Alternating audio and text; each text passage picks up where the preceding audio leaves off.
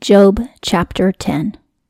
Grief teaches us things, and that's why grief and suffering are so important in our lives. As much as we don't like it, you find meaning in tragedy. In the last chapter, Job learned through his suffering that he needed a mediator between him and Father God, because he needed somebody who understood what he's going through and could plead for his forgiveness to the Father on his behalf, and that is Jesus Christ. So in his suffering, he realized his need for Christ. In this chapter, he's going to continue speaking. Verse 1, My soul hath been weary of my life. I leave off my talking to myself. I speak in the bitterness of my soul.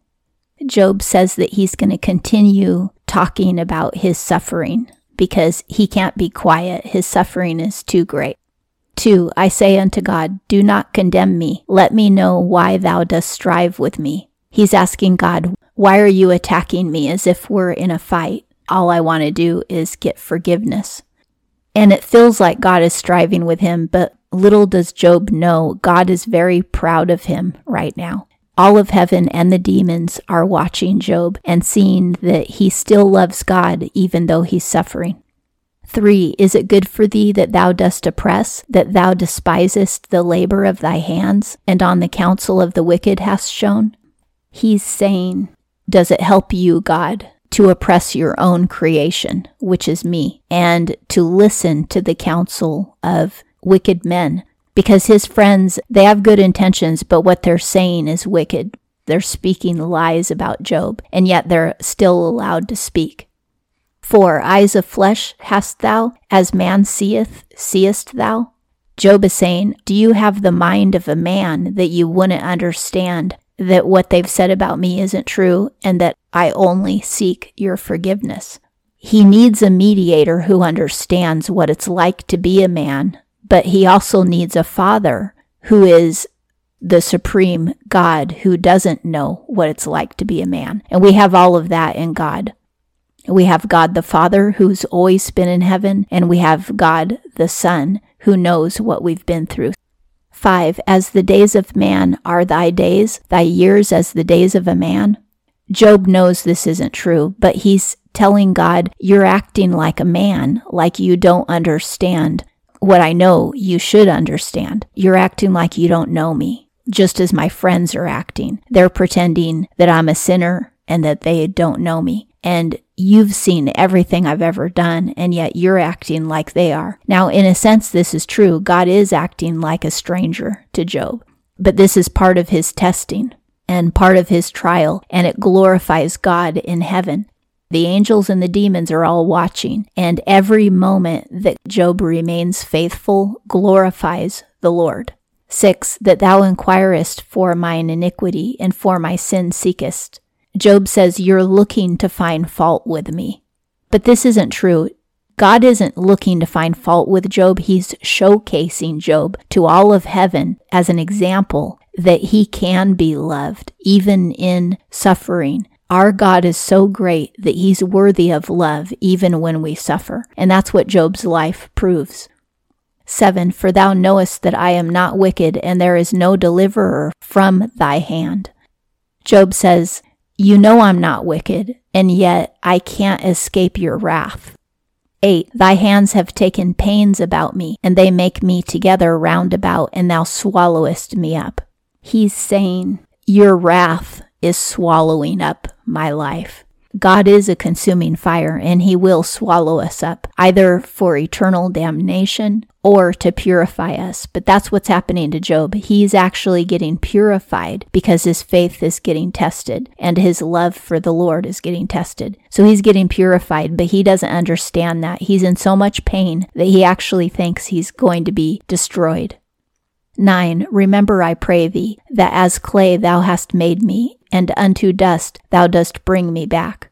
Job says, remember, I was made from the dirt, and I'm going to become dirt again when I die. 10, dost thou not as milk pour me out, and as cheese curdle me? This is pretty graphic. He's saying that his life can end just as you would pour milk into a cup, and that his life can be destroyed just as you could put lemon juice in milk and curdle it. 11. Skin and flesh thou dost put on me, and with bones and sinews dost fence me. To fence is to contain. Our sinews and our bones contain our body in place, and the skin and the flesh covers our body. So it's like a boundary. Job is saying that he's encased in this body of pain, and he can't get out. 12. Life and kindness thou hast done with me, and thy inspection hath preserved my spirit. Job says, you gave me life, and you gave me favor at one point. 13. And these thou hast laid up in thy heart. I have known that this is with thee. Job says, I know that you love me, or at least you loved me at one point, and you know all that you have done for me. 14. If I sinned, then thou hast observed me, and from mine iniquity dost not acquit me. Again, Job is saying that after he has sinned, God never forgave him. Now this is wrong. God did forgive Job. He is blameless, as God told Satan. But Job thinks he's suffering so much that maybe God did not forgive him. But that isn't true. Job is confused. He was forgiven. 15. If I had done wickedly, woe to me, and righteously, I lift not up my head full of shame, then see my affliction. Job says, whether I'm wicked or righteous, I still can't lift up my head. I still carry shame. It's because of his affliction that he carries shame. This happens to anybody who goes through a tragedy. There will always be some element of shame because our life is being attacked and it's not normal. A lot of people see that as a sign of disapproval when your life gets attacked. Because in most cases, you usually have sinned and brought it on yourself. But in the case where you haven't brought it on yourself, most people would still see it as something that you deserved, and that's why it's shameful. 16. And it riseth as a lion, thou huntest me, and thou turnest back, thou showest thyself wonderful in me. Wonderful and awesome mean really close to the same thing. Awe-inspiring, great, mighty, and overpowering. In today's language, we use awesome and wonderful for just about anything, but in older times, these kind of words would only be used to describe God. And Job is saying, you're as a wonderful or awesome lion that I cannot escape. 17. Thou renewest thy witness against me, and dost multiply thine anger with me. Changes and warfare are with me. Job is saying, you haven't forgotten my sin. You are still at war with me. Now, Job was forgiven, but he doesn't understand it because his pain is so great. And neither do his friends. They're more confused than he is because they think that he never repented. They think it's that bad. 18. And why from the womb hast thou brought me forth? I expire, and the eye doth not see me. He's saying, why did you let me even come out of the womb? 19. As I had not been, I am. From the belly to the grave I am brought. Job said, because I'm only going to die anyway, as nothing. It would have made more sense if you never let me live. 20. Are not my days few? Cease then, and put from me, and I brighten up a little. 21. Before I go, and return not unto a land of darkness and death shade. When he said, cease then, and put from me, he was saying, go away from me, so that I can get a little respite, a little rest from your wrath. Then he says, that way I'll get a little bit of rest before I die, if you just cease from me now, because his pain is so great and it won't stop. Job is asking God, can you just back off a little so that I don't feel pain right before I die?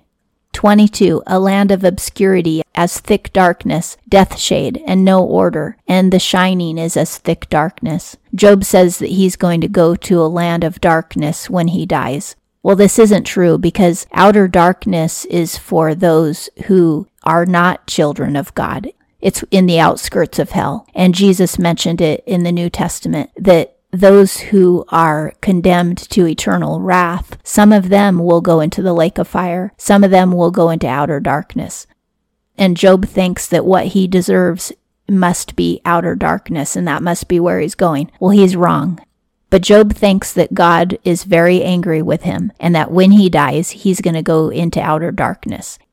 So you can see Job is confused, but his friends are more confused because they think that he deserves all of this. Job knows he doesn't deserve it because he repented and he asked for forgiveness. But where his confusion lies is that he doesn't think that he was ever forgiven, that for some reason God is still holding him accountable for his sin. And that concludes Job chapter 10.